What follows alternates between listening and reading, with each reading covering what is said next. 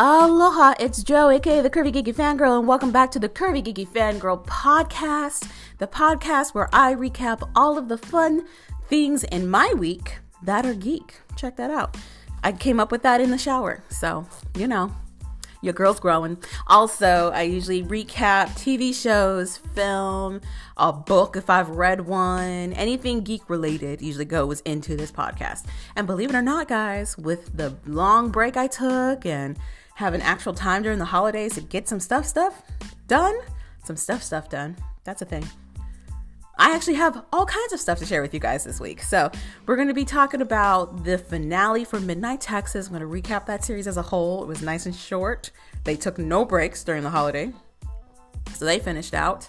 I'm also going to be talking about a K-drama I watched, a K-drama called Something in the Rain. Usually don't have a lot of time to watch K-dramas because I am invested. So if I'm going to watch a K-drama, they have my full attention. Also because I have to read the subtitles, but also because they're engaging and they just suck you in. So I watched Something in the Rain that I'm going to be talking about. That was on Netflix. I also watched Tidelanders on Netflix and a show called Diabolero on Netflix. All of these were really, really good. So I'm going to be going into heavy duty spoilers for all of the stuff that I just talked about.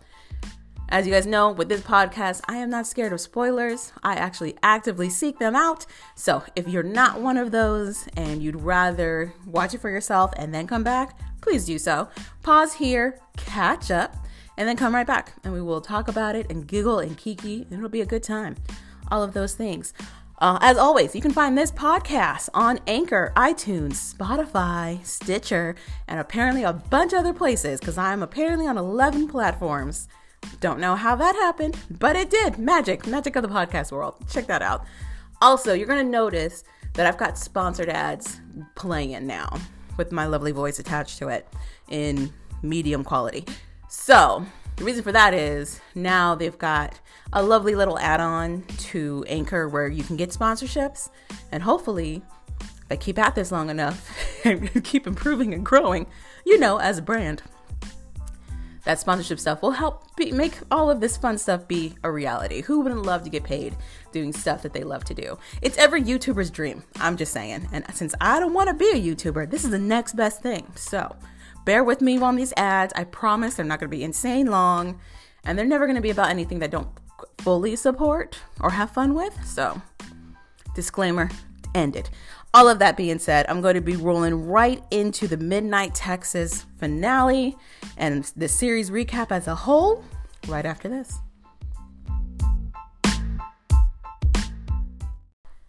All right, we're going to jump into Midnight Texas. What a whirlwind. What a whirlwind.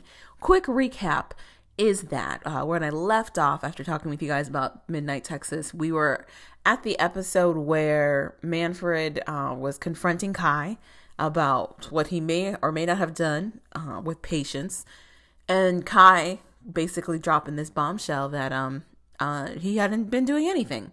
It was all Patience. So there was that. There you go. So Patience turned out to be the big bad. Fiji is a bad witch.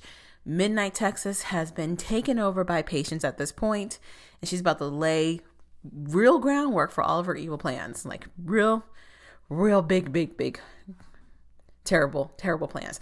So the episode after that, you could have mushed all of that together, but the episode after that was basically like Team Midnight realizing, holy crap, Fiji's not on our side.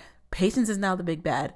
We need to figure out how to stop the second coming of Theophilus and save Midnight again.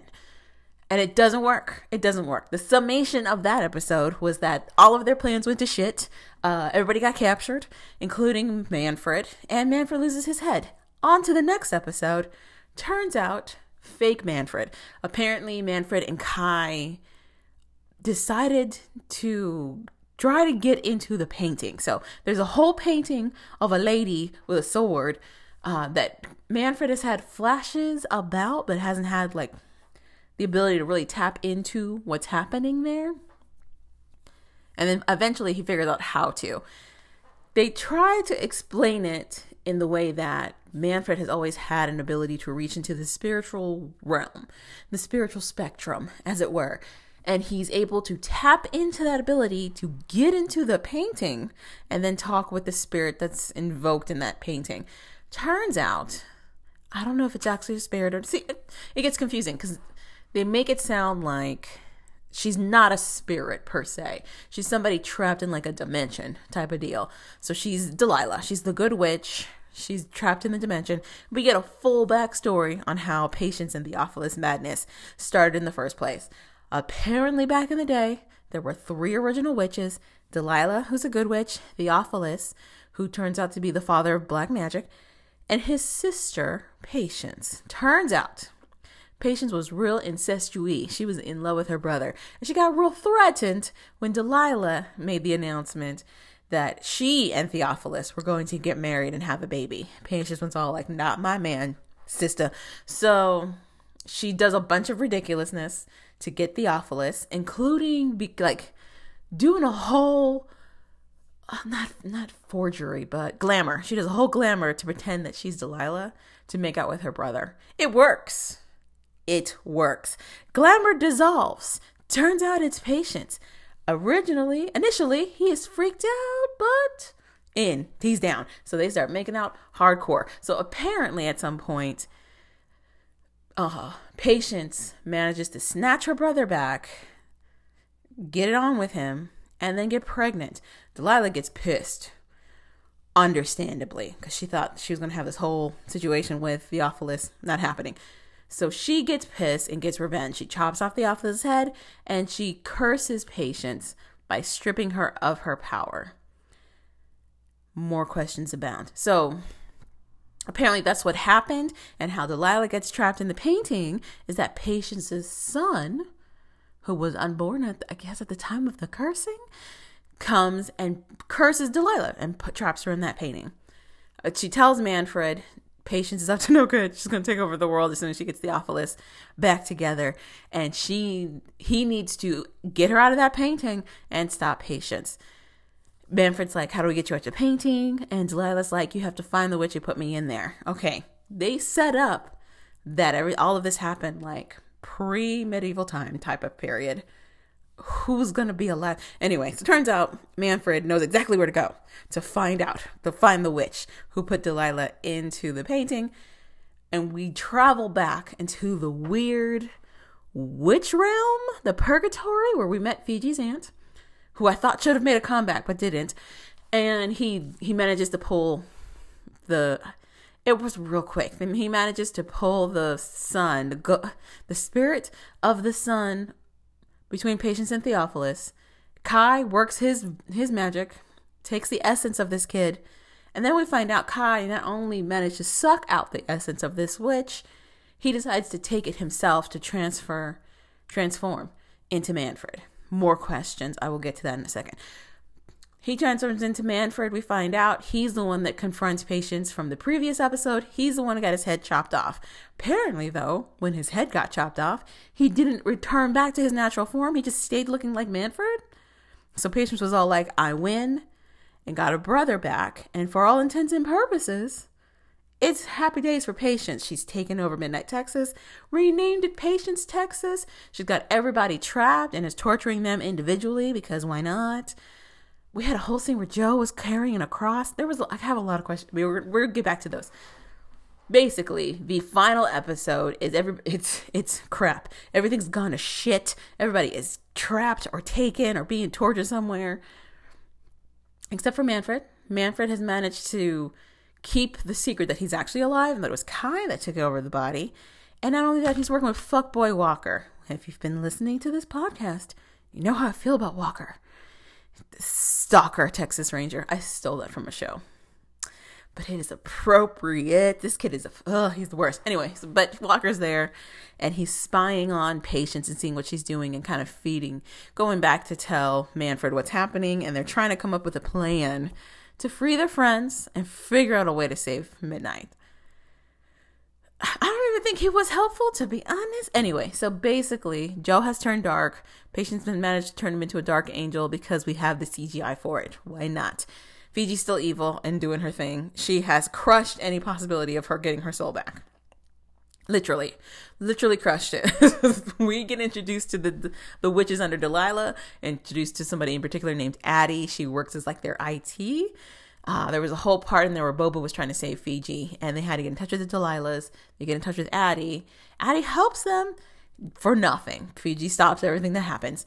And then we just get on this crazy roller coaster of like, why not get crazier and crazier? We have nothing to lose. Eventually, this all culminates into Theophilus getting sick. Finally, apparently, the body that he has borrowed realizes that it's not the body that can handle all of his evil essence. You know? And he's starting to decay. And Patience is trying to figure out why this is happening. Manfred was supposed to be the one who could handle all of that. He had that whole demon sickness happening. So she's like, I don't understand what's going on. Then they realize after Manfred, I'm pretty sure Manfred like just appears, that the body that they're using isn't the right one. What else happened in the middle of that last episode? Oh, also all in the last episode, Olivia turns into a vampire. Her and Lem still going strong, but working together to get rid of Patience. Lem gives his blood to Theophilus to try to help heal him, which now ties him to Theophilus, which they use briefly to showcase that he knows that Theophilus isn't doing well.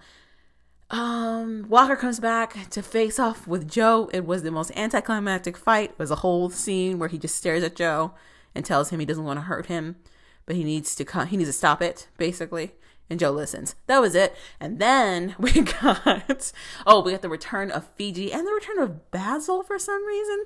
So the chaos demigod from like a few episodes back is back because, Midnight's going crazy and he's doing his creepy pizza boy shtick. And, I forgot to mention, Patience, her plan is to turn all these good witches into dark witches, which they're doing. They just have to forcibly remove their souls, which are the butterflies. And it's working. So that's happening. So he's in the midst of watching all this go down. Bobo sees him. And Basil knows he can make a deal with him. Basil kind of comes off as a very Rumpelstiltskin-esque type person, especially by the end of this. So he basically says, yeah, I could help you, but not without a price, essentially. I could help find something for you, like a soul for you. To help with Fiji, to get Fiji on your side. But it's got to be from somebody you don't know. And I need your consent to do so. Very demon-esque. Bobo's like, no. And then he's like, okay. So then they get the soul. They get Fiji back. Fiji has a moment of self-pity and like, I've been horrible to you. And then they get back on track with the plan. Which is to take down Patience, right? So Fiji and Addie get together and team up to bring Delilah back out of the painting finally. They get Delilah out of the painting. She faces off against Patience and Theophilus and manages to trap, I'm pretty sure, she cuts off Theophilus' head again, or his body just decays and gives up. One of the two happens, but he goes away. And then she faces Patience and traps her into a painting. I don't know why she can't kill her. They don't explain that either. But sure. So it ends with Midnight going back to normal. Olivia is there was a whole situation where Olivia and Lem, in the midst of them being tortured and trapped and imprisoned, realized that eventually they were going to try to kill Olivia. Eventually. They had to do something that was going to surprise them that they wouldn't expect, and turning Olivia into a vampire was going to be that. The whole 2 seasons of Midnight Texas up to this point had been about Olivia not wanting to become a vampire, not wanting to give up her mortal life, because she feels if you're going to live, it's got to be meaningful, and the only way that's meaningful is if you die. But she's like, fuck it, we need to save everybody, so go ahead and turn me. We need as much leverage as possible. He's like, all right. So she's now a regular blood-drinking vampire. Joe is still dealing with the guilt of having killed his husband, which he should. But now he's also dealing with the guilt of what he did as a dark angel. There's a whole part in there where he was trying to stop the other Midnighters, and in the process of doing that, he killed an innocent Addie, the good witch we got introduced to. He kills her in the midst of his dark whatever situation. There's also a whole part in there where he says he's leaving Midnight, and he's going to leave the basically the charge of protecting Midnight to Manfred. Manfred's going to be the new, I guess, supposed leader. I don't know how Joe was the leader to begin with, but whatever. He's like, I'm giving the town to you, basically, Manfred, for you to protect. Well, I'm off doing my journey again. He's trying to atone for all of his stuff. Yeah, blah, blah, blah, blah. I don't know if he's doing that with Walker or what. Who cares? Walker's a fuckboy. Also, we find out that the deal Bobo made is clearly going to have consequences. We find out Fiji's pregnant. And she makes a comment about how she can't believe somebody they don't know she already loves so much. And then Bobo breaks down and has the tears, and he realizes that the twist to Basil's plan was that he was going to clearly steal the soul of their unborn child. End of Midnight Texas. Those are the 2 episodes you missed. It, as jumbled up as I just explained it to you, that's exactly how it was presented. Crazy, all over the place, and almost felt like it had nothing to do with the previous season. Not even the previous, like the past season, not season 1, the earlier parts of season 2. And mind you, this was only 9 episodes. Okay, so after all of that ramble and the recap of the last 2 episodes and how everything went down, what I really liked about the series, now that it is canceled, NBC is not going to renew it, at least on their side, what worked for me was the cast chemistry. Season 1 and season 2, as crazy as season 2 got, I still love the cast chemistry. The core Midnighters that we all saw, Joe and Chewie, Lem and Olivia, Bobo and Fiji, Manfred, and believe it or not, Creek. As much as I was not a Creek fan, she was definitely much better than Patience, both on paper and in the show. But I liked the chemistry between all of those main characters. It really felt like they were strangers who grew into friends who then became this unit. And I really liked that. I liked how everything bounced off of each other. I did like the Creek twist they gave. So if you were reading into why some of the actors were leaving the show, because Rev left. He was a part of the first season, not so much the second season. Creek was out. They killed Chewie for some reason. Creek rolled out, and it was all over the internet that she basically was moving on to other projects and didn't really have the time she needed to invest into the rest of the series. So the series very much gave her a very sweet farewell, which I thought was happening in that first episode when we came back and she was still dealing with the aftermath of everything went down. It's very rare, especially in shows like Midnight Texas and other supernaturally shows, where we're talking about massive carnage happening in the town, for them to actually show the aftermath of what all that does. Usually they show the craziness, they show the resolution to that, and then everybody's just fine the next day, like nothing happened. But in Creek's case, after everything that went down in the first season, she just could not get her head around staying in the same town where all that stuff had gone down with her brother and her father and the secrets, which I appreciated. It felt very authentic that she would be like, I cannot be here. I have to move on. And in order for me to do that, I gotta move out. I gotta go. That made sense. But then they randomly had Creek come back. They tied it into a story around Basil, whatever.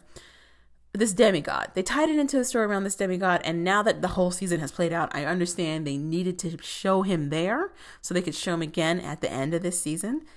I don't think it was worth a full episode, but whatever.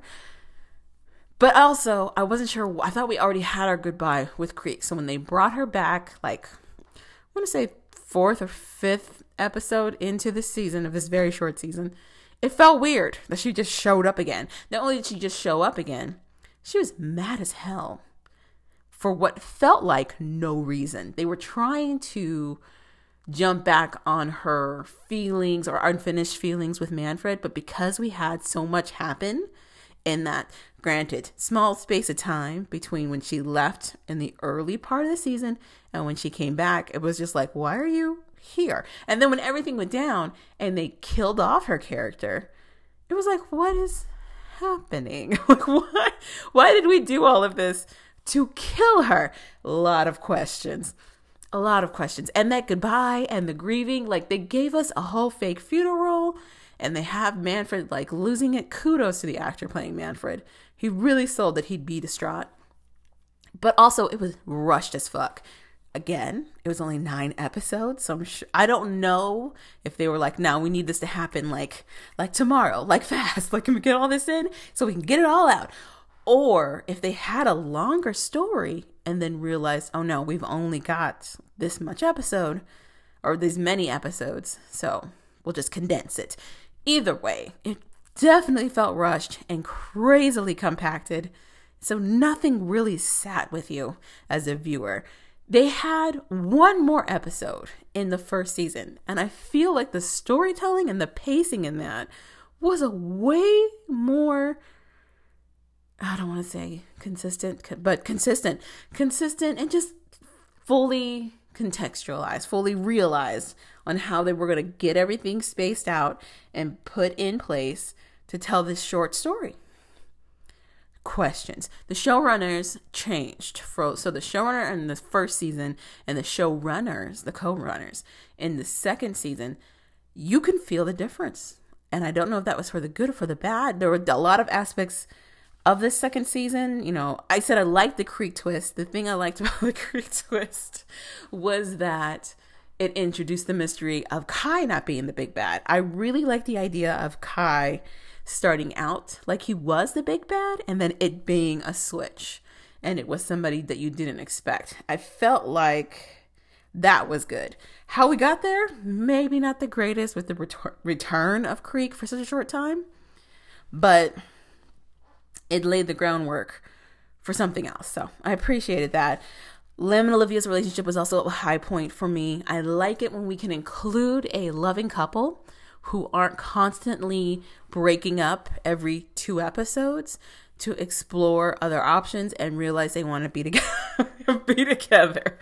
Again, we had our couple from the first season. We watched them grow in love, have their troubles and their obstacles, get over them, get married, and then we got to see what they look like after that. It's nice to see, you're still going to have obstacles after you're married, but they're not to the point of like, I'm going to question everything. I don't know if I love you anymore type of CW drama that usually happens in that scenario. It was more like, we're a unit. We have situations where we definitely need to be a lot more honest, open and honest with each other. And then they were. It was a situation where like, we learned from the mistake. So we're just going to continue to talk it out and grow as a couple. Appreciated that. I also liked insane patience. As over the top as the show got towards the end, the actress playing Patience, it clearly looked like she was having so much fun playing this insane, diabolical woman. For me, the payoff that Patience was the big bad worked because they set her up to look like this innocent, aw shucks Southern country girl who was just in an unhappy marriage, and it turned out she had been playing everybody the whole time. I liked it. I liked all of it, and especially towards the end, it just got super camp, and it feels like the actress was like, "Fuck it, I have nothing to lose. They want me to go overboard. Done. I'm gonna give her an English accent. Why not? Let's do all the things. That English accent was rough, but I felt like it fit everything else that was going on. This, as crazy as that show got, because it got crazier. But yeah, I liked it. I felt it was a good payoff. I liked the structure of that storyline. Cool. Did I need 2 episodes about Theophilus? Nope. Didn't need it. He didn't serve much purpose other than to be the thing that she wanted and then be the thing that she got taken away from her. That's it. What else? Oh, I also really liked the misdirection with Kai. Like I probably already just said, but with Kai being the maybe baddie, I really liked how they took their time to set up and have you doubt it the entire time as to whether or not Kai was the big bad, because he comes into town, they're building stuff up, they're taking over the hotel. He seems not trustworthy because he seems to be doing a lot of stuff that he's just not openly sharing with everybody else. But at the same time, he's also healing people. He is literally healing people on a regular basis. So it was confusing. Like, is he or isn't he? Or is... And then when we had the shady points of him not wanting to give Lem back his powers, or not believing that one of his helpers could be a crazy murderer, like stuff like that, or even his disbelief around patience. Like, I really liked that they dropped these little hints, like maybe it's not everything you think it is, and here it is. So as crazy and as messy as it got, when it came to misdirecting who was really trying to hurt Midnight, I appreciated that. The whole switcheroo, everything worked in that regard. On to the things that didn't really work for me. All of the obstacles they used to split up two of the couples on the show. You know how I feel about Joe and Chewie, so I'm gonna save them for last. Fiji and Bobo first. So they gave Fiji this curse, and apparently they needed the curse to parlay her into taking up the dark arts, and then have her be somebody who's helping the ultimate big bad. I don't know that was required in the way that it went down. You had somebody who was very serious about her magic, who all of the first season was really scared about what it is that she was capable of, because there were all these hints that she was like insanely powerful. Then into the second season, it started slowly with her kind of thinking maybe this was an avenue so that she could save Bobo. I even liked bringing back the aunt for the aunt to be like, don't do this. But when she finally made the decision to just go dark and try to save Bobo, I feel like they lost the character in that regard. And not just because she turned dark, but because she stopped questioning stuff. She stopped acting like the Fiji we knew from the first season and even the beginning part of this season. She just was like, yeah, no, I'm gonna do it full stop. I'm not gonna question anything. This looks legit. And just like, and I get they were trying to say her fear about losing Bobo was what was gonna override all of her rationale. It just didn't feel like that after everything played out. I just feel like she was like, well, at this point I have to do this so that I can do this, and it's required. So I wasn't a fan of that transition. Bobo getting red though, still a highlight.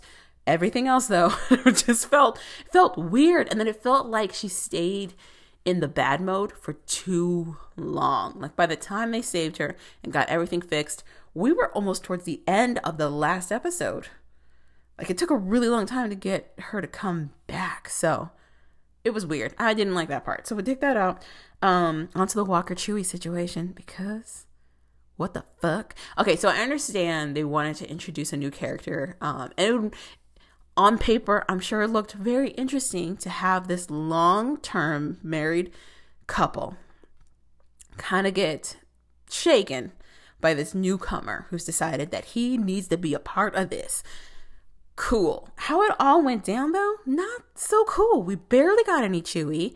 When they introduced Walker, he just immediately zeroed in on Joe. They gave him this weak story about how he had heard of Joe, but they never went more into why Walker was so obsessed with Joe.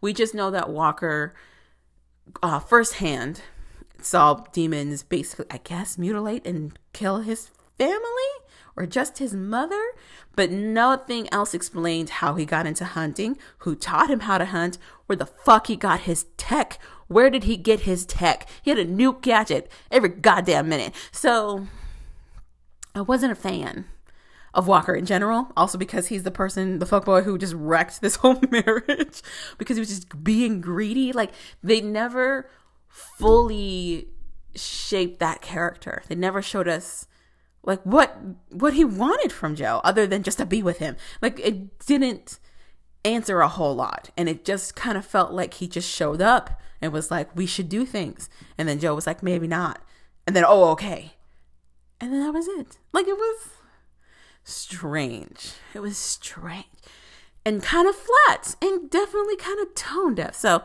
and I mean, even after all of that goes down and everything breaks down and we get Joe being upset with him, they kind of left it hanging in the finale episode that those two were going to take off and I guess bond or further develop into a relationship. they left that open.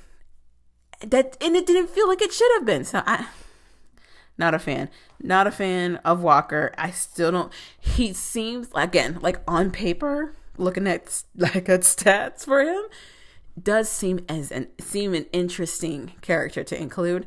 He just wasn't fully developed, and it came across that way. It just didn't make any sense when he would pop up and be like, "No, this is why you have to do this for me, Joe." I was like, "What the hell are you talking about?" So there's that. What else? There were the introducing Basil. I don't care about his name. This pizza delivery boy, chaotic character. They devoted a whole episode to him to A, show that he existed, B, show that he had a very heavy interest in Midnight itself. In the Midnight, the whole backstory for the town is that it's sitting on some sort of energy. Think Sunnyvale. Ooh, Buffy fans are gonna kill me. But Hellmouth. Basically, he's sitting on a Hellmouth. Got a lot of spiritual energy in this little place.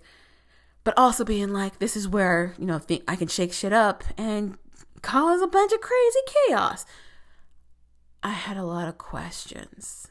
Because if the plan had been all along for Patience to do this thing with her brother, wouldn't Basil know this? Because he can clue in to all secrets and unrest. And why wouldn't he try to push the narrative for Patience just to take full stop and not give so many hints to the other Midnighters? That didn't make sense. I also didn't understand, unless he was also going to be a ploy for more episodes down the line. We had him show back up in the finale so that Bobo can make that deal.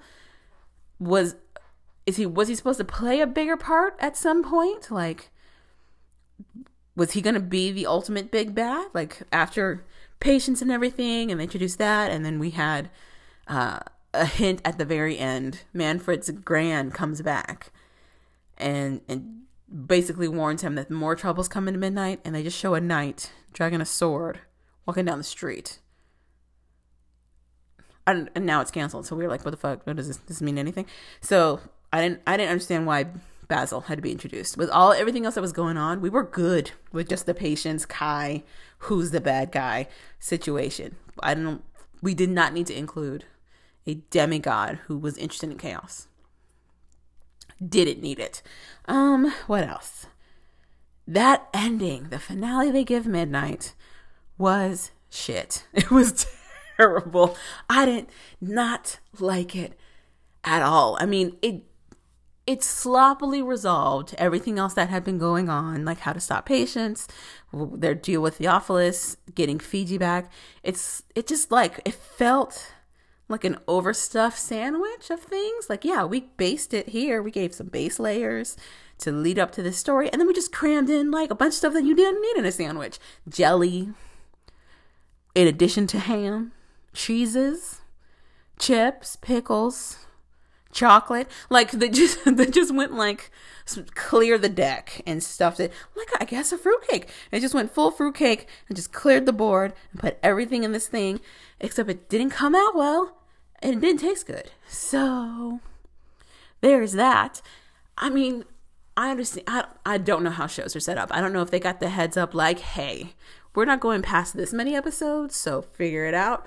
Or if they had to cut out something, like maybe there's a lost episode somewhere that explains a little bit more and it's just gone, or what.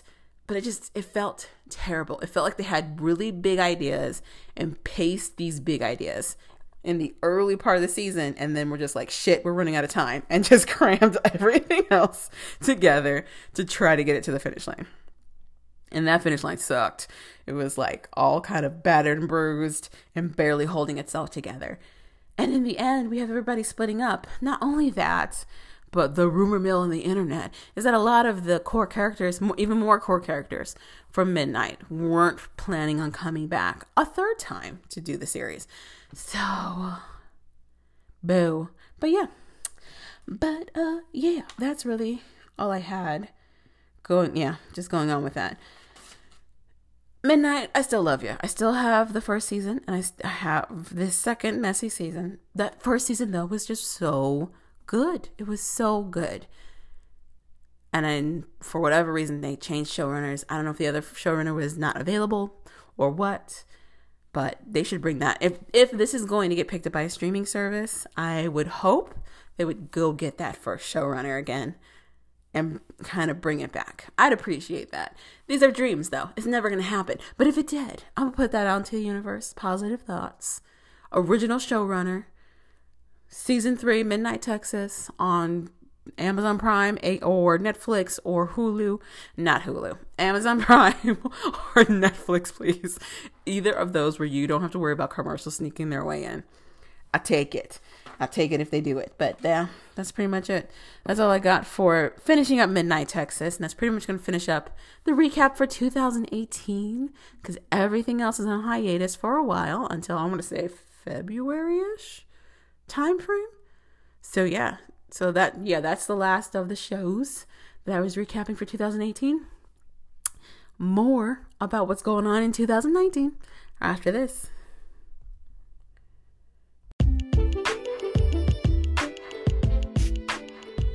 Like all things geeky and nerdy, check out forallnerds.com, a site that strives to uplift people of color in pop and geek culture. Yours truly is the fashion and lifestyle editor over there with tons of fandom fashion sets for cosplay inspiration and everyday geek wear. Check out forallnerds.com today.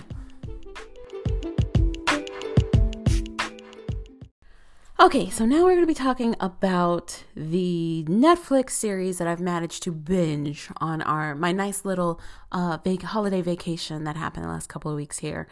And I was able to get through the rest of Thailanders, which is a show about half human, half siren people who are trying to basically figure out how they're going to work the lives that they're in. And all of the poor humans that are also roped into this business as well.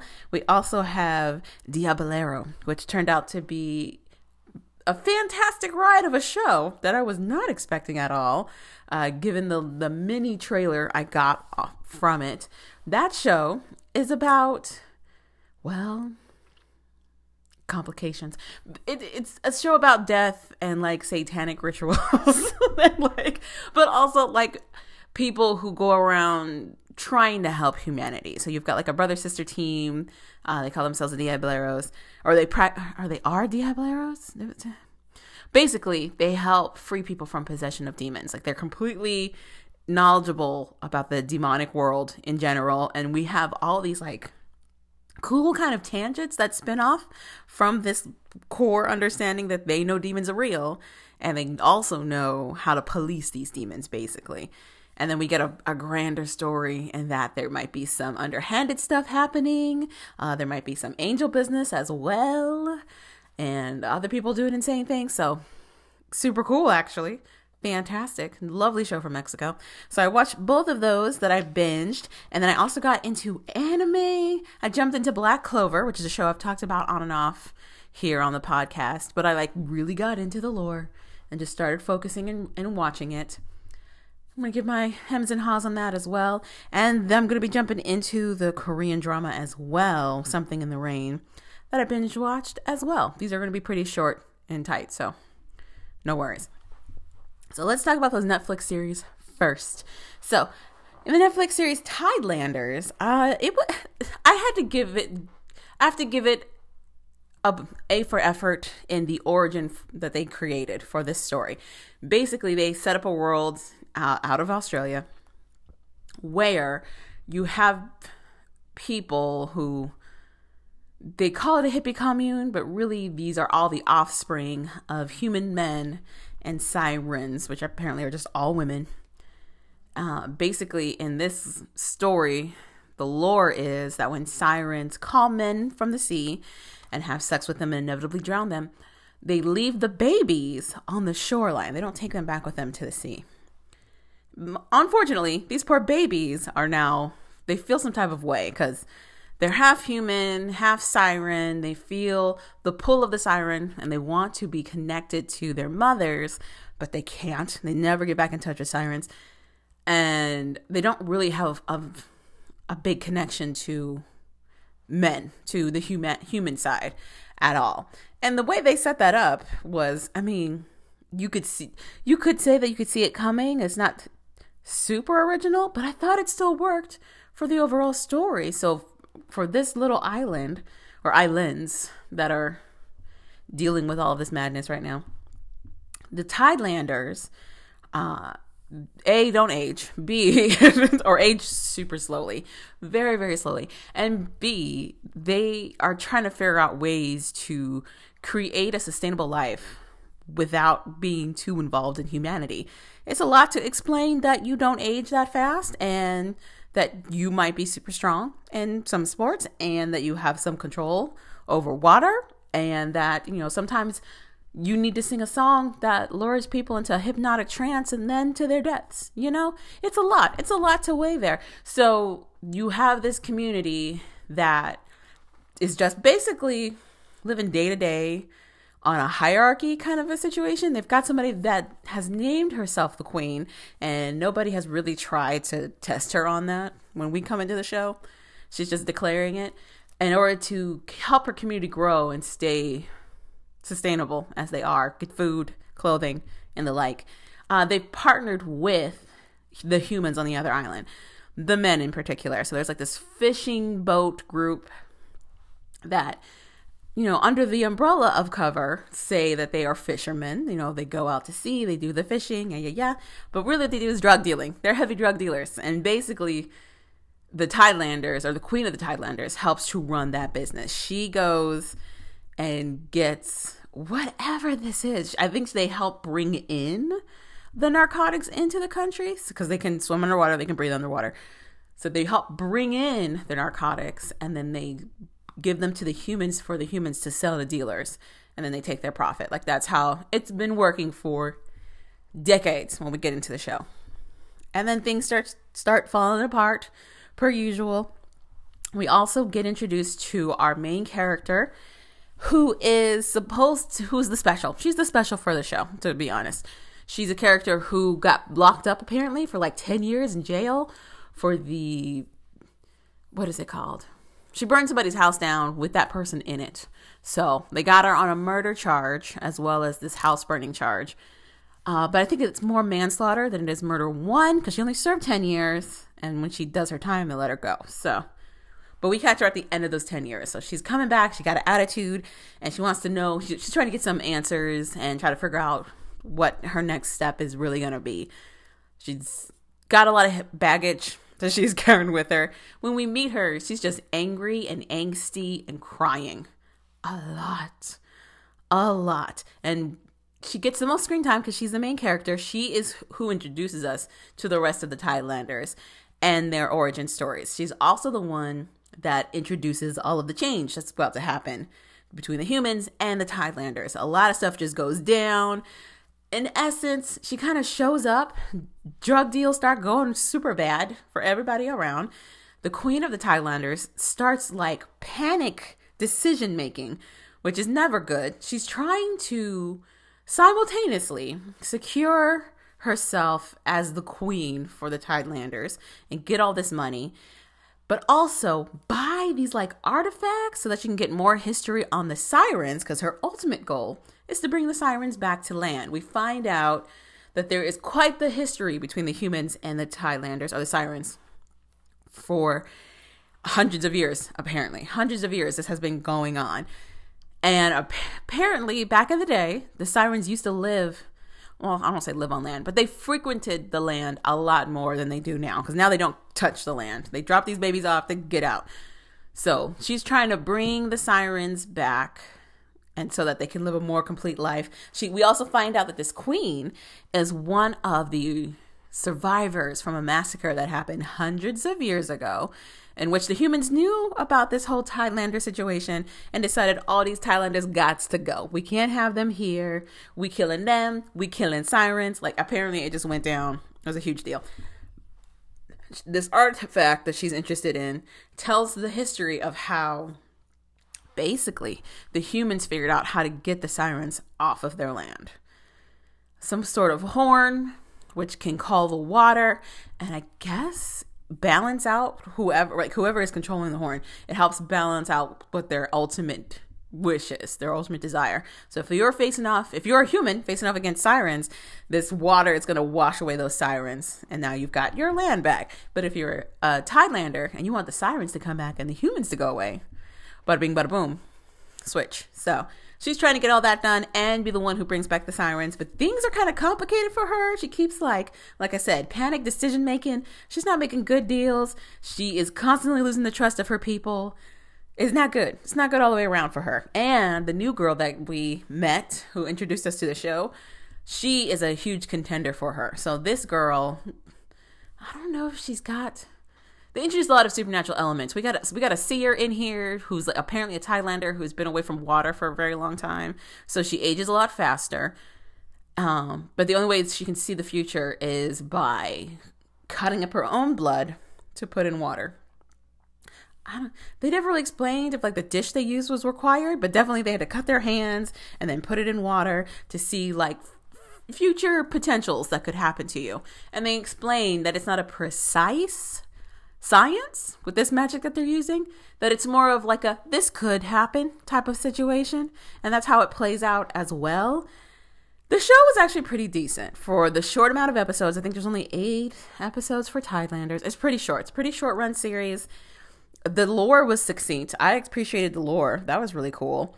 What else? And yeah, that's pretty much it. I appreciated it for the lore. I appreciated for that ending. We get a season finale where it seems like everything's finally coming to its point. The queen feels like she's finally gonna get what she wants. She doesn't. The main girl finally kind of like owns up to everything she's been fighting for the last few episodes and gets her to her point, and a lot of truths get unveiled, all of that nonsense and whatnot.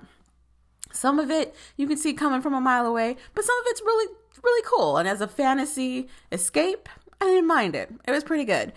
The problems with it, the pacing of the show is slow. For only 8 episodes, that pacing is slow. It does feel like we're kind of reiterating a lot of points as the show is going on. Like they go back and talk about something, and then they go back and talk about something else, and then they go back and talk about something else. And it's like, we don't need to keep retreading this. We got it. Like this is what's happening. This is what's going to go moving forward. The relationships in the story, I have 1,000 questions. They kind of start and then don't end anything when it comes to the relationships, which you could say can happen in life, but it happens like a lot in the show where like she'll jump from one person, and it's not like a knock on like her virginity or her sanctity of understanding a romantic relationship. It's more like they introduced us to this guy. She's now with this guy. Just kidding. She's with this other guy. We never see the first guy ever again kind of situations. Or when we do see him, it's at the end, and it's so we can kill him. Sure. What's going on? What else? Nah. Oh, the lead. The lead was somebody I just couldn't get behind. You're supposed to see her. Well, what I took from the interpretation was that you were supposed to see her as basically the victim. She's a victim of happenstance. How she was even brought into the world is crazy. Like, so she's a Tidelander baby that showed up on shore. Usually when the Tidelander babies show up on shore, they're on the human side, and then the humans take the babies to the Tidelanders on their little own commune section. But in her case, this man who was running the boat that found her decided that he was going to keep her and raise her as his own. Okay, cool. Whatever. So she grows up not even knowing she's a Tidelander. She thinks she's a regular old human, and for all intents and purposes, she's fine. She just grows up as a regular human. Nothing weird, nothing crazy. But there's a lot of other stuff going down. Like her dad is a drug smuggler and he dies a terrible death. And then her brother takes over the business and he's also in for insanity. She's got a foster mom, adoptive mom, this woman who was married to her father, who hates her guts and is actively trying to kill her. She was actually my favorite. I loved her consistency and the fact that you couldn't hold her down ever. She always had something else up her sleeve. And she also gave us a lot of lore too. So you have the human women also in the show, a small group of them who also know about the Tidelanders, but aren't having that shit, aren't having it. And apparently part of the reason that sirens do not come on land for this area is also because of these women. Like, they managed to get a hold of and murder a siren full on. Like this siren just like gets onto the beach, and these women show up out of nowhere with netting and harpoons and just go to town. We're supposed to understand, like, they're another piece of the messy pie that is Tidelanders, in that not only do you have these half siren, half human spawnings trying to control everything, and then the men who feel like they also need to take that control back, you've got the wives, the spouses of these men who have, to be fair, been neglected throughout the entire process of all of this between the sirens and the Tidelanders and the human men, who are just kind of left to pick up the pieces when everything just goes to shit. And that's that little tiny group of like, we're no longer doing this business, except they are messy as hell, just like everybody else, which I appreciated, because this mom character, who I ended up liking a lot more than the main character, even though you're not supposed to like the mom character, I felt like she was more developed, or maybe they didn't have a lot of time to drag out her story, so they were very succinct and like, listen, she hates Tidelanders. She's after this girl because this girl is simultaneously the symbol of what broke up her marriage, but also what she lost. And she's trying to get her islands back. And she found a way to do that. She makes a deal with this big drug dealer. Is it a deal that's going to bite her in the ass? Absolutely. But she makes it because she feels it's the best option, because she doesn't want to keep doing what they've been doing and losing what they've been losing. So I appreciated her, but the lead that we got, she just really came across as CW for me. She was just this crying, whining, woe is me character. Granted, they show a lot to show that she's been through the ringer. She's been through a lot of shit, but not enough to make me care that she's still crying and whining about things. She makes these like off the cuff decisions because she doesn't know how to organize her feelings. And to be fair, she doesn't really have a lot of people to talk to about all of the madness that she's just discovered is happening to her. But instead of like trying to be resourceful and logical, which sounds very Capricorn of me, but it feels like she keeps waiting for stuff to happen, and then when that stuff happens, she gets upset because how dare this stuff happen, and then tears and cries and cries and tears. The show ends. The season ends on a pretty good note. All that messiness that led up to the finale instantly gets cleared. They just start killing off characters. All those relationships that we're talking about, most of those men that she was involved with are dead by the time the season is done. They're totally murdered. And we get to see the sirens come back. So they've paired her up to be straight competition with the queen of the Tidelanders. Like, it's going to be her or this queen of the Tidelanders. The whole season, we're thinking the queen of the Tidelanders is going to die. She almost does. Technically, she gets mortally wounded, but she manages to talk one of her loyal servants into saving her so that she can then murder that loyal servant. Because of course, because yes. So she survives, but she doesn't bring the sirens back. And she's like, this is proof that all of that, all those sites that we got before, bullshit. I'm gonna run this thing to the ground. But as she's leaving, what's her face? The lead that we've been introduced to, whose name I refuse to remember because it doesn't matter. She is the one to bring the sirens back to the beach. Like, you see them show up in the shore, and they get to the shoreline, and they're all rising out of the water. The story is fun. The characters are beautiful. Everybody's ridiculously gorgeous in the show. If you like sex and you like a little bit of story, it's a great show. It very much reminds me of True Blood, but with sirens, which is very confusing because they look like mermaids. They don't have tails. They're just legs. But yeah. And that's another thing. As a mythology geek myself, I know that sirens mythology revolves around the geek interpretation, which is where they have the heads of women, but the bodies of birds, and mermaids are the ones that live in the water and usually have a tail. And there's tons of creatures like that. And it's very interesting that now sirens and mermaids are kind of becoming one and the same. when they're not. So all of that. Minor thing, though. That's a minor thing. Otherwise, Tidelanders, if you're interested in a good fantasy storytelling that's kind of raunchy and a little rooted in reality, go for it. It's fun. It's fun. It's 8 episodes. It doesn't hurt. Check it out. I'm going to be talking about Diablero after this. All right, so I'm jumping into the Diablero Netflix original series now. This is a show that's out of Mexico, so it's original language and everything came out of Mexico, and it's a freaking gorgeous looking series, to be honest. It deals with some of my favorite stuff, demons, no comes just, but like the darker stuff, like dealing with people who are possessed and how to save them from being possessed. There's a girl character in this thing who openly has a relationship with her own demon, her history and everything I'll get into, but it revolves around her basically like taking power from this, which is an interesting twist on the story, because usually when we're talking about like demon hunting, as they are in this show, it's usually like, don't do this, yeah. If you ever watched an episode of Supernatural, they definitely dabble in the gray like Supernatural does, and like what can you do, what can't you do, how much of yourself can you keep when you do this type of thing. It's really, really good. So Diableros, if you guys get the chance to watch it, watch it.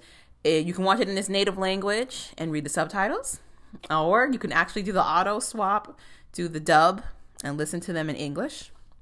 Either way, good ride. Basically, a roll around Diableros is that you have this brother-sister duo who are demon hunters. Basically, they learn the arts from their father, and it's an art form, apparently, that only men can do, thus the Diablero, because in Spanish-speaking languages, you have a feminine and a male status on words, because yes. So instead of a Diablera, it's a Diablero. Boom, only men. As the story progresses, we see what a mess everybody is, which is always a fun ride for me. Like, they're hunters, but they're like barely getting by because their whole gig is fixing demonic possessions, like being there to help free people or to capture demons to sell on the black market. Insanity. What I really cracked up about was that one of their core side characters that helps them in their endeavor of like selling these demonic souls that they're capturing, there you go, that's the word, is a Korean man and either his daughter or his cousin or his niece, some sort of family, but they are Korean. I watch a lot of telenovelas, and it's very rare when you get to see the multicultural aspect of a region, because a lot of the TV shows, especially if you're watching it from that country, they tend to just depict what they've idealized as the perfect representation for that area. So you've got a show, on top of that, you've got a show that not only has darker skinned Mexicans that are actually in the show and stars on it, but they also include this very rich, very multicultural world that they're living in, which is I'm sure is very representative of Mexico right now. It's a nice fresh breath of air. It really is, because usually when I watch a telenovela, they all are very white presenting, blonde hair, blue eyes situations, like as white as you can get. That's a norm, unfortunately, for most of the world.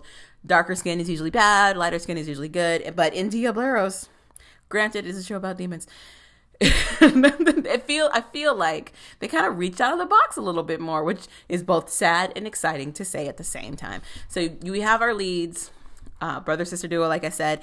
They have another partner in their group, which is this young girl who is their muscle, and the whole point of her story is that she was one of the first people that they helped try to save on their own.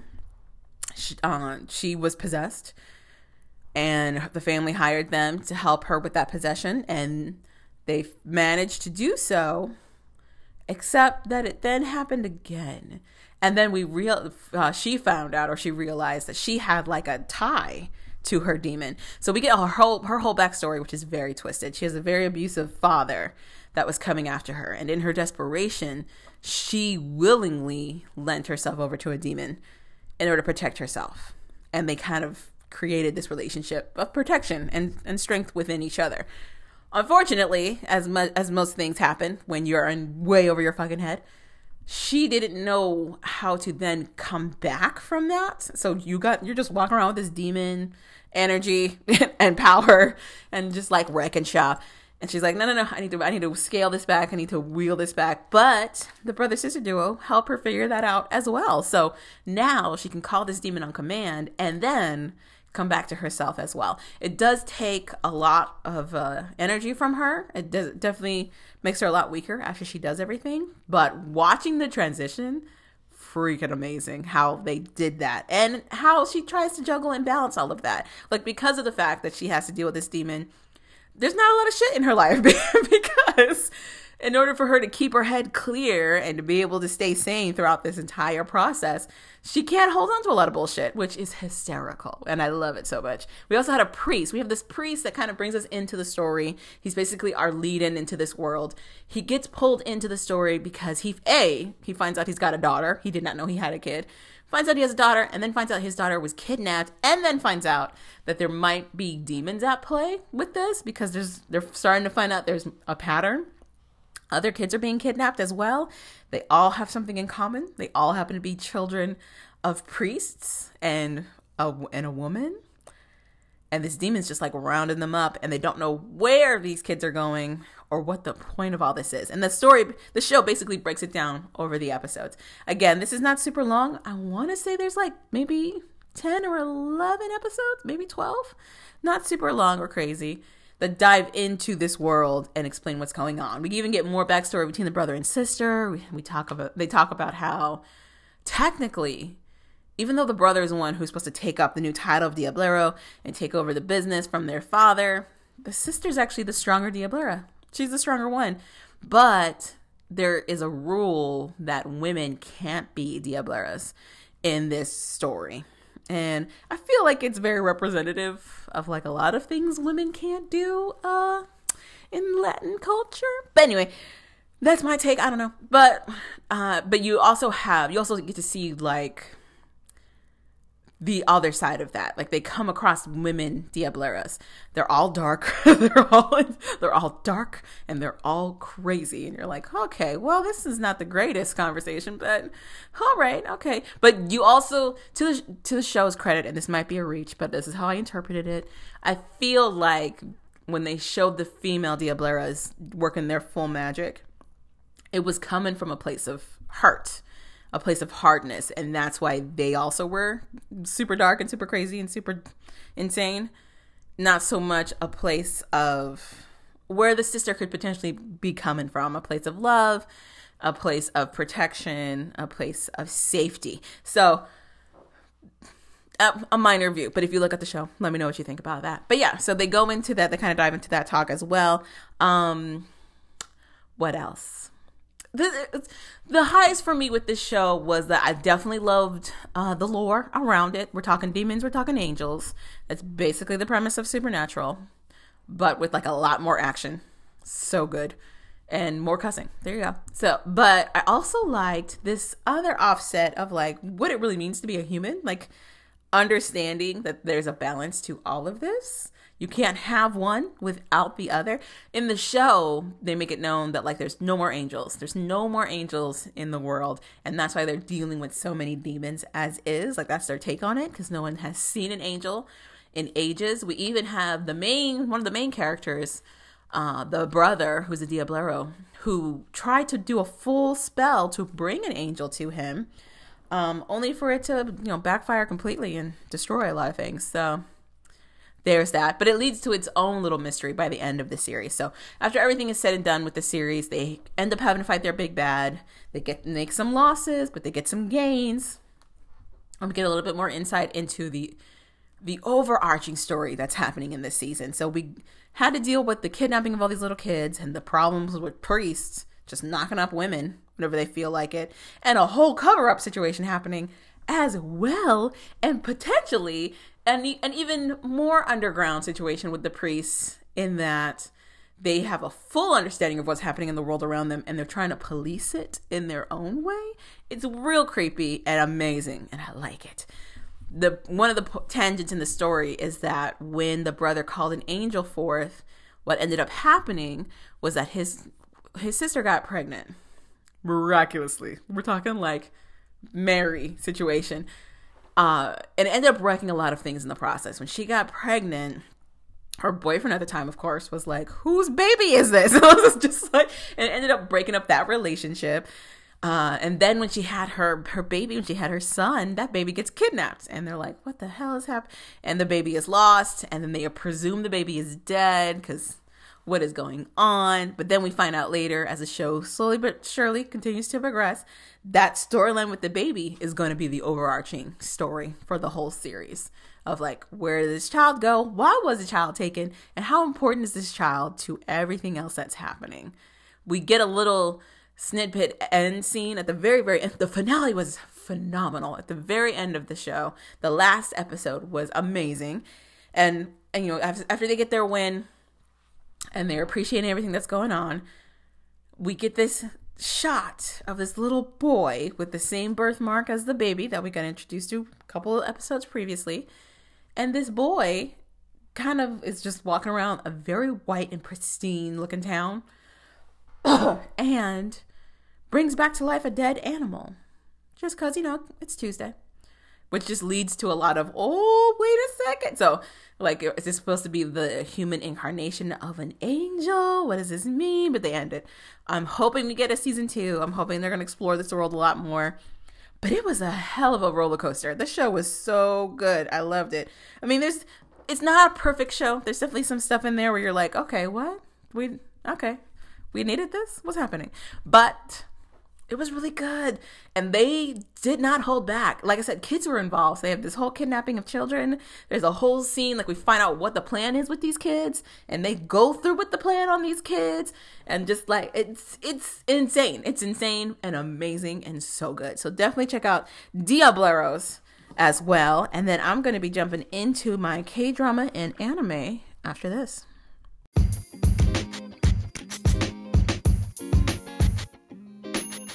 Aloha, beautiful listeners. It's Jo, aka the Curvy Geeky Fangirl, and I wanted to take this moment to thank you for all of those listening ears that check out my ramblings on this podcast.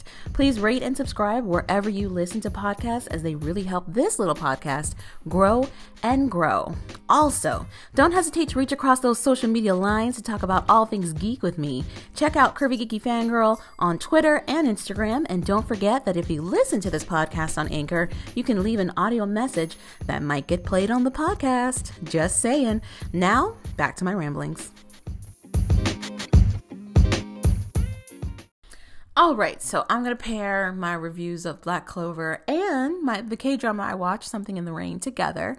Because it's going to be pretty short and sweet. I don't know if you guys know this, but when I watch anime, I typically watch a shonen genre of anime because I am an 11-year-old boy, so deal with it. One Piece, as I've said previously in other podcasts, was the anime that got me into watching anime. And One Piece, as wonderful and as wide as that world is, because it's amazing, it's also pretty recipe in that you're like, hey, here are these crazy kooky pirates. Hey, here's the big bad they got to deal with. And hey, this is how they get it resolved. And to be fair, you could say that's how it works for like all stories in general. But it's a shonen genre of anime, meaning that it's for a younger audience and it's supposed to be simplistic. It's not supposed to be like overly complicated or layered even. Sometimes the episodes are, and it surprises you and you're like, oh, this is really good. And then sometimes it's just like, what? The one thing One Piece is really known for is its longevity, because it's been going on forever. It's been going on for decades. Still kicking, still going. So, but it's fun. It's so much fun. So because of that, I like to blame One Piece, but I typically tend to like anime like that. Lighthearted, filled with action. It doesn't take itself too seriously, which is why I don't watch a lot of the more deeper anime that's out there. I would love to get into a romance anime, but I feel like I would just be crying for days because I tried once and that's what happened.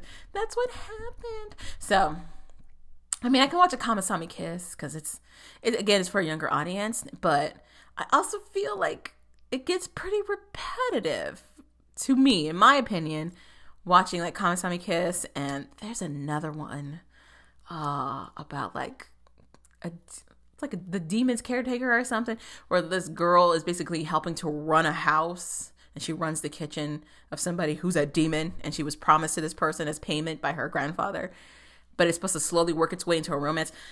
There's a lot of problems. There's a lot of problematic qualities when you're looking at stuff like that. Even with Kamisama Kiss. I think it's Kamisama Kiss. Oh gosh. Anyway, you know what I'm talking about. Even in that one, which is a situation where she's like the not regenerated. Is that the word? Renewed? Basically, she's the newest version of a god to take over this little temple. It's a situation where she's somebody that has to she's a caretaker. She's a caretaker and then falls in love with the person who is forcing her to be the caretaker. It's problematic, but you know, it's got some fun moments. But for me, I'm like, I need something that's going to be silly and maybe a little raunchy and ridiculous and action, fighting. So shonen genre is working for me. And that brings me to Black Clover. All of this to tell you that I watched Black Clover. Black Clover, depending on who you talk to, they either really, really like it or they really, really loathe it. And I can't blame them. Whether you watch it subbed or dubbed, the voice acting for this show, all over the place and on purpose, purposefully all over the place. They go from talking to screaming in seconds to show the energy, to show the intensity of whatever this person's talking about. I can see how that's going to wear a grown-ass adult down when you're watching it. Like, why? Why is all this required? But I highly enjoy it, and I really liked it. Shonen anime is not perfect. Female depictions in anime tend to be real naked, and crazy booby, like just huge, like there's no way your waist can support this type of boobs. Nami, I'm speaking to you. Anyway, in Black Clover, we also get that. There is a girl witch. I want to say her name is Veronica or Victoria. As you can see, I'm clearly invested in the show. There's one of the few female characters in the show who's a witch. She has very cool power. Her ability is that she can control, they say the fabric, basically, like the fabric strings of the world. I don't know, of everything. And that kind of helps her to manipulate and move things. It ties into another power that she gets later. The depiction of her is not ideal, but, and in my interpretation of it, I don't mind it. She just likes being naked. She just likes being in a bra and panties set normally, and then when she has to like cover because they're going into town, it's a barely cover. It's like a swimsuit cover type of situation, and she adds stockings with garters, which are visible, and a hat because she's a lady. So she's definitely created for a male gaze for sure. But what I do appreciate about her character is that she's not this like, oopsie daisy, I can't believe this is happening. And in the show, they point out that she's like half naked all the time, but she's very body positive. She's very body positive about herself, which I appreciate. I don't know if that's on purpose, but that's how it's coming across, which is nice. The show, like I said, is not heavy, so you can binge a lot of episodes really quickly. It moves at the usual, sometimes glacial and snail pace of an anime, in that you'll have the group, somewhere for their particular mission, and we are spending a good 6 to 8 episodes doing barely anything as they try to drag it on for the next season or so. So it does have that attached to it, but I still enjoyed the story overall. I'm very interested in the lore. The whole lore around Black Clover is that you've got these two specials that have kind of come into fruition. You've got Yuna, and of course I don't remember the other boy's name because that would make sense right now. Of course I don't. Now I have to go look it up. But anyway, you have these two characters who grew up together. One has no magic, but he has all of the gumption in the world. Like, he's like, yeah, I may not have it, but guess what else I can do? I can fight. I can hold a sword. I can do everything else. And that's what I'm going to do. I'm going to train to the best of my own ability so that I can be the best that I can be. And he very optimistically believes that his power is going to come to him. Like, he may not have magic right now. He may not be able to do all the things that everybody else can do, but it's going to happen in one way or another. It's going to eventually get there, which is adorable. And I appreciate it so much. And it ends up being true for him. So am I going to get a name? Just give me plots in this business, nothing else. Anyway, so you have those two, and then Asta. Figured it out. So you have Yuna and Asta. Asta is the one who has no powers whatsoever, but a strong drive, a very, very strong, almost impenetrable drive to go and be the Wizard King. He wants to be the best. And then you've got Yuna, who does have magic, and he's one of the strongest out there, but he doesn't have as much drive and gumption as I just said it, Asuka does, as Asuka does. So he's a little slower to coming to the idea that Asuka. He's a little slower to coming to the idea that he could possibly be the best, but after being around Asta for so long, he's like, you're right. Yes, we are rivals. We are both going for the top spot. And that's also what helps to bring the best out of both of them. This rivalry they've got about being the best. I love the trials we had. Like, the whole world is set up where everybody is a magic user. And in this world, either you grow up and become a magic knight, like that's the penultimate, discover your magic, learn to wield it in a powerful way, become a magic knight. Best of the best in the jobs. If you don't make it as a magic knight, then you're just like a regular farmer for some reason. Like, it's magic knight or nothing. Like, that's it. That's it in this world. So Asta and Yuna both try out to be magic knights. They both get in as magic knights. Of course, we've got to build a suspense. We don't know if Asta's actually going to make it as a magic knight. We don't even know if Asta's going to get magic. There's a whole ceremony where you get your book, basically. Like, you go in, and it's a combination of the age you're at, and I guess, like, what your level is at that point. And then you wait for your book to call to you, basically. So everybody who has magic eventually gets a book that's called to them.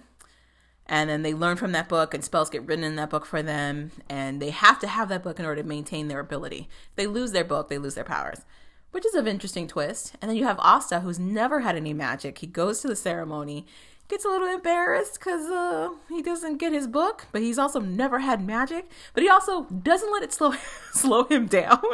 There's a whole scene at the end where, like, the villain comes in, and Asta's just ready to fight him. And he's like, you have no powers. Like, what are you doing? And of course, it's, to showcase that he's the special.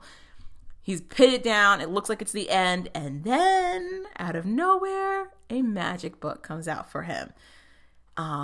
Everything's based around clovers for them. You got a Clover Kingdom. You got clovers on your magic books. Most people have 3 clovers on their book. Yuna got a 4 clover book, which was all like, what? Like, the last person to have a 4 clover book was the Wizard King. But Asta gets a 5 clover book.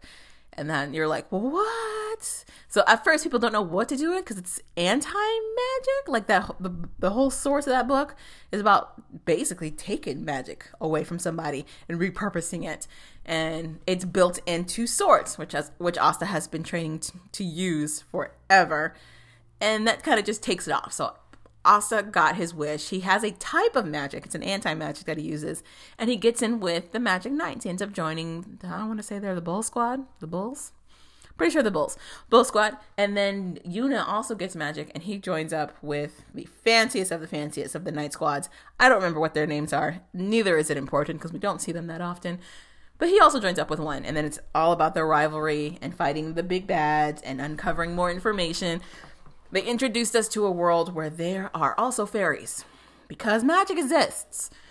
But not only are there fairies, these fairies have been done wrong. They've been maliciously massacred and murdered, and now they want revenge. There's like maybe a handful of them left. Is it fairies or elves? Might be elves. They're a mystical creature.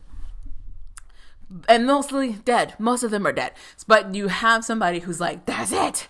I'm getting my revenge. He's one of the few survivors who's managed to stay intact, or the body he stole managed to stay intact. There's a whole lore there where, like, they can keep hold of the spirit, the essence of an elf, and as long as they can put that into a host body of some sort, that elf can keep living, basically. Which I was just like, strange. Okay, that's weird. But we'll take it. We'll take it. So we get introduced to this kingdom, this old kingdom that's trying to get power back, this elf-based kingdom. And we get a lot of backstory. They really got screwed over. There's a whole point where, like, apparently at one time or another, humans and elves lived in the same world together. Maybe not peacefully, but definitely together. And then, like, to, I guess, broker peace, what looks to be the Wizard King was trying to get them to understand that we're all not that different, and a marriage occurs, right? It's between a king elf or a prince elf or a fairy and a human woman, and this seems to go off without a hitch. Human woman gets pregnant. Okay, cool. Murder time. Murder massacre. Sky opens up. These light beams start falling out of the sky, and they are targeting these elf fairies. I think they're elves, maybe fairies.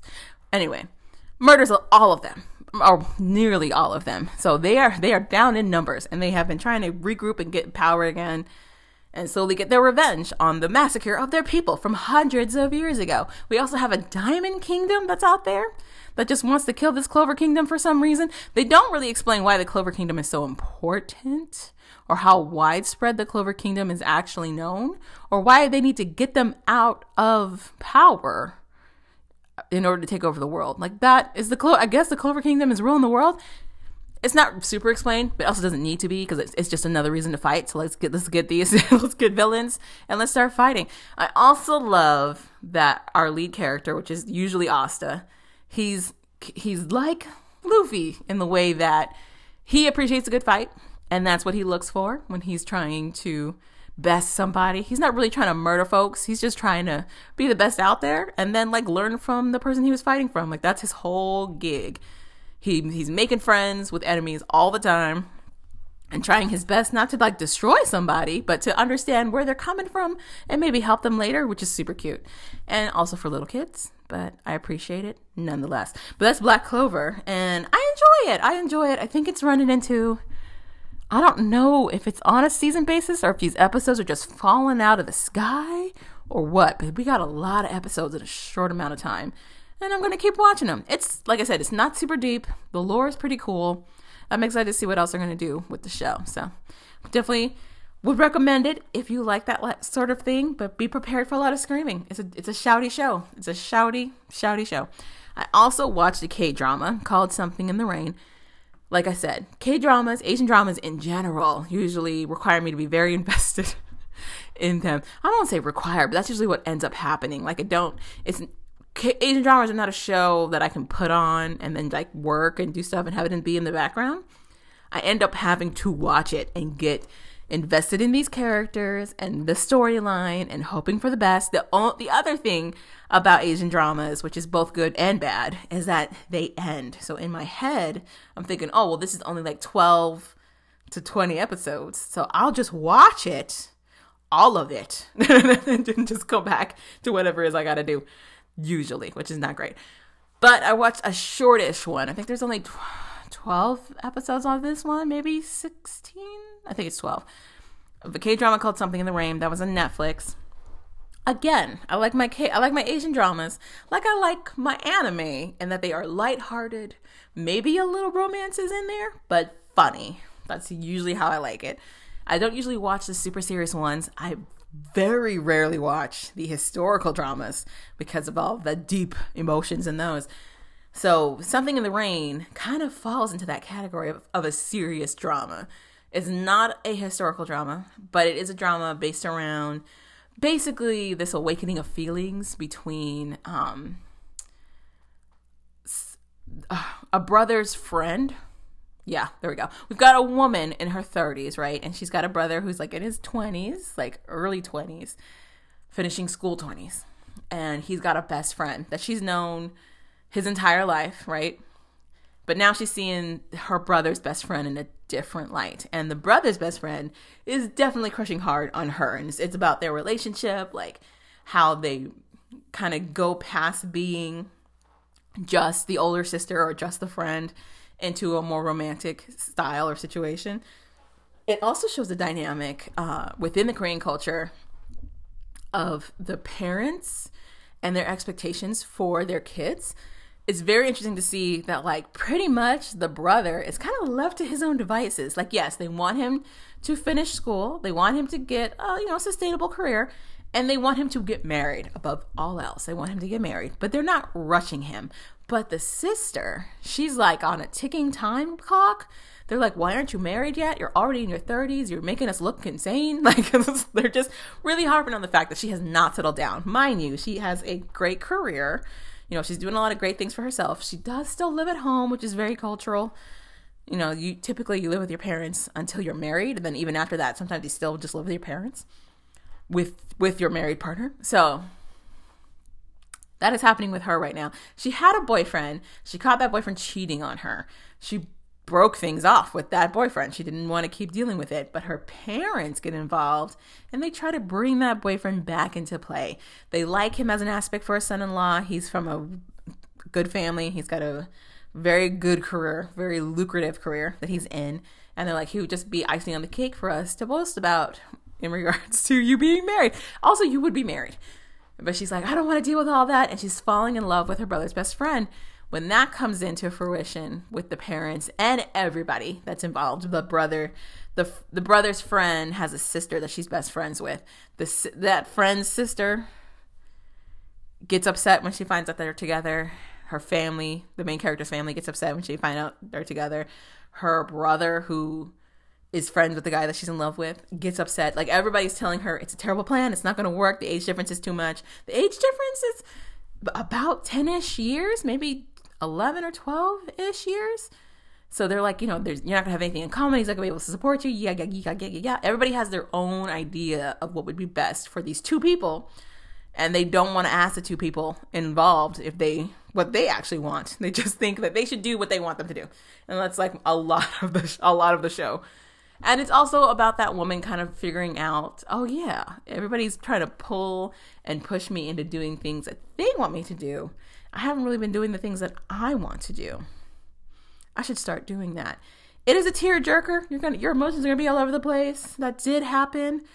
I'm not gonna lie, I didn't watch it fully. So another thing with Asian dramas, especially the more emotional ones, for me, that pacing tends to turn glacial. It gets real slow. Like, it'll be 45, 50 minutes of a thought of like, well, I had this idea, and then them just not really even exploring that idea, just like talking to everybody about that idea and getting everybody's feedback, and that's the episode. So I tend to watch it until it gets to its mid-season climax, where you find out what the actual point is, like them getting together or them solving world hunger. And then I'll skip the next few episodes, like when the conflict starts, when they've told everybody, or somebody's against it, or there's a new love interest that's trying to fight something. I'll tend to skip it and then jump back in towards the end when they're wrapping things up. Okay, so we found out about the conflict, we dealt with it terribly, and now we gotta figure out what the next step is. Even doing it that way, I feel like I didn't miss too much, and it still gave me the roller coaster when I jump back in. I jump back in on the last episode of it, and we find out that, they went through the highs and lows of being a couple. They broke things off due to the pressure of everybody, kind of being in the relationship, and also them having second doubts because they've been listening to everybody have doubts about their relationship. And the culmination of the fact that both of them have not gotten over each other, and they kind of are shaken by the fact that they haven't gotten over each other. By the time this episode is happening, it's been a year or so when everything went down and broke apart, and they're trying to figure out what to do, and they're finally having the talk that they should have had when they broke up about what it meant and if it was something they really wanted to do. And they're both crying, and they both are having the feelings. And I like that at the end, the woman decides she needs a fresh break. She quits her job, a job that basically, while it was there for her and it gave her, good stability and a lot of knowledge in servicing, in customer service and working a cafe and whatnot, it really wasn't helping her at all, like to build her and help her grow as a person. Also, things were getting dark over there. People were doing a lot of stuff behind her back or propping her to take a fall for things that she didn't do at all. So she gets out of that and she decides to start fresh with a friend. She goes to Jeju Island, which you hear about a lot in Korean dramas. Jeju Island's kind of like the vacation spot you go to. It's a beautiful beachy area, apparently. She decides to help run a cafe type ass place with her friend and kind of clear her head and figure out what it is that she wants to do. And at the very end, very sweetly, her brother's friend shows up because everything is still unfinished. Even though they had their full talk out and everything, and they're like, the love is always going to be there. But, we just need to make sure that we're the right people if we're going to explore this. He comes to tell her, we are the right people to explore this. And they have their moment in the rain. The rain is a very big counterpart. It's called Something in the Rain. They get together when it starts raining. And there's a tie-in with umbrellas. It's very cutesy.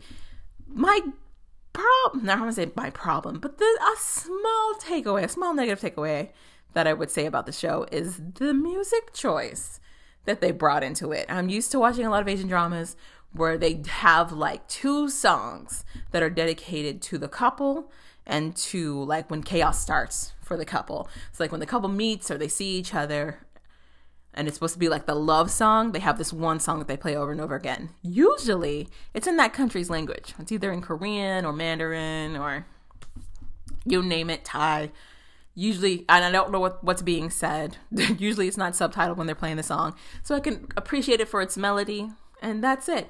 The music they chose for Something in the Rain is all in English language. They chose Loretta Lynn's Stand By Your Man to be the song from when the couples get together. And then they had another song by a artist named Yamada. That was really beautiful, but it was more about how like, it's like an achy song of like, I loved you, but you're no longer here, but I can still feel you, type of a song when they're having their trouble. And they would just play these 2 songs over and over again. The Yamada song made sense.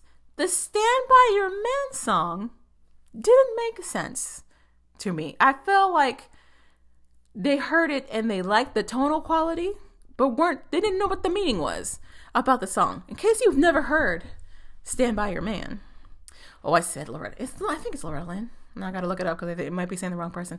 But Stand By Your Man is honestly a very sad song. It's a very sad song in that it's about somebody who's in love with a person who's not perfect, granted.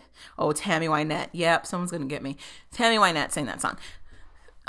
Yes, it's about being in love with somebody who's not perfect. But if you read the lyrics of the song, it's about this person who's like cheating on you and doing horrible things. But if you love him, you're gonna hang on to him basically and just let him be crazy. Like it's not a great message, but it works as a sad song, as like an angsty song. If you want to take it in the direction of like, I can't help myself because I love this person so much. I'm going to continue to stand by them and hope for the best. Again, not the greatest message, but I also think that's the point of the song. The point of the song is that everything's a mess. Everything's a mess. You're just going to have to make the best decision you can in the moment that you're in. And if that's standing by your man, who am I to judge you for it, basically? But after explaining all of that to you, I still don't know how this song relates to our couple getting together. Still don't know how that works. It's not a situation where the guy was cheating on the woman or he was making decisions around her that were going to directly affect her in a negative way. Other than them breaking up, I don't know how this song relates, but it would play a lot. A lot. So, that's my one little side bit about not liking it, but otherwise it was fine. It was all good. And, yep, that's going to end the Curvy Geeky Fangirl podcast and all of my ramblings here. Because, yep, all of that stuff. So hopefully the next time I get back into recording, the shows will be back. I'm going to have to look up these dates and see when they got back and go from there. And hopefully it's really, really good. I'm trying to go watch Mr. Glass, which is supposed to be the 3rd film in the Unbreakable trilogy from M. Night Shyamalan. The reviews are not kind about it. So great great. Just when we were like, all right, M. Night, maybe you found the sauce again. Maybe you found the magic after Splinter, because Splinter ended up being a really good movie. Apparently no. It's just, it's back to depression, and depression is a hard word. Maybe just lackluster. Yeah, lackluster. We'll deal with that. A lackluster film. I don't know how that breaks down or why it happens, but keeps happening to him a lot. So I'm not going to have high hopes, and maybe not having high hopes going into the movie will mean that I will enjoy the movie, because that's what happened with Justice League. Had no hope for Justice League. Had a great time. So we'll see. We'll see how that works. I'll try to break it down. But like I said, that's going to be it for the Curvy Geeky Fangirl podcast. I hope you guys have a great week into this new year here, and I will talk to you later. Bye.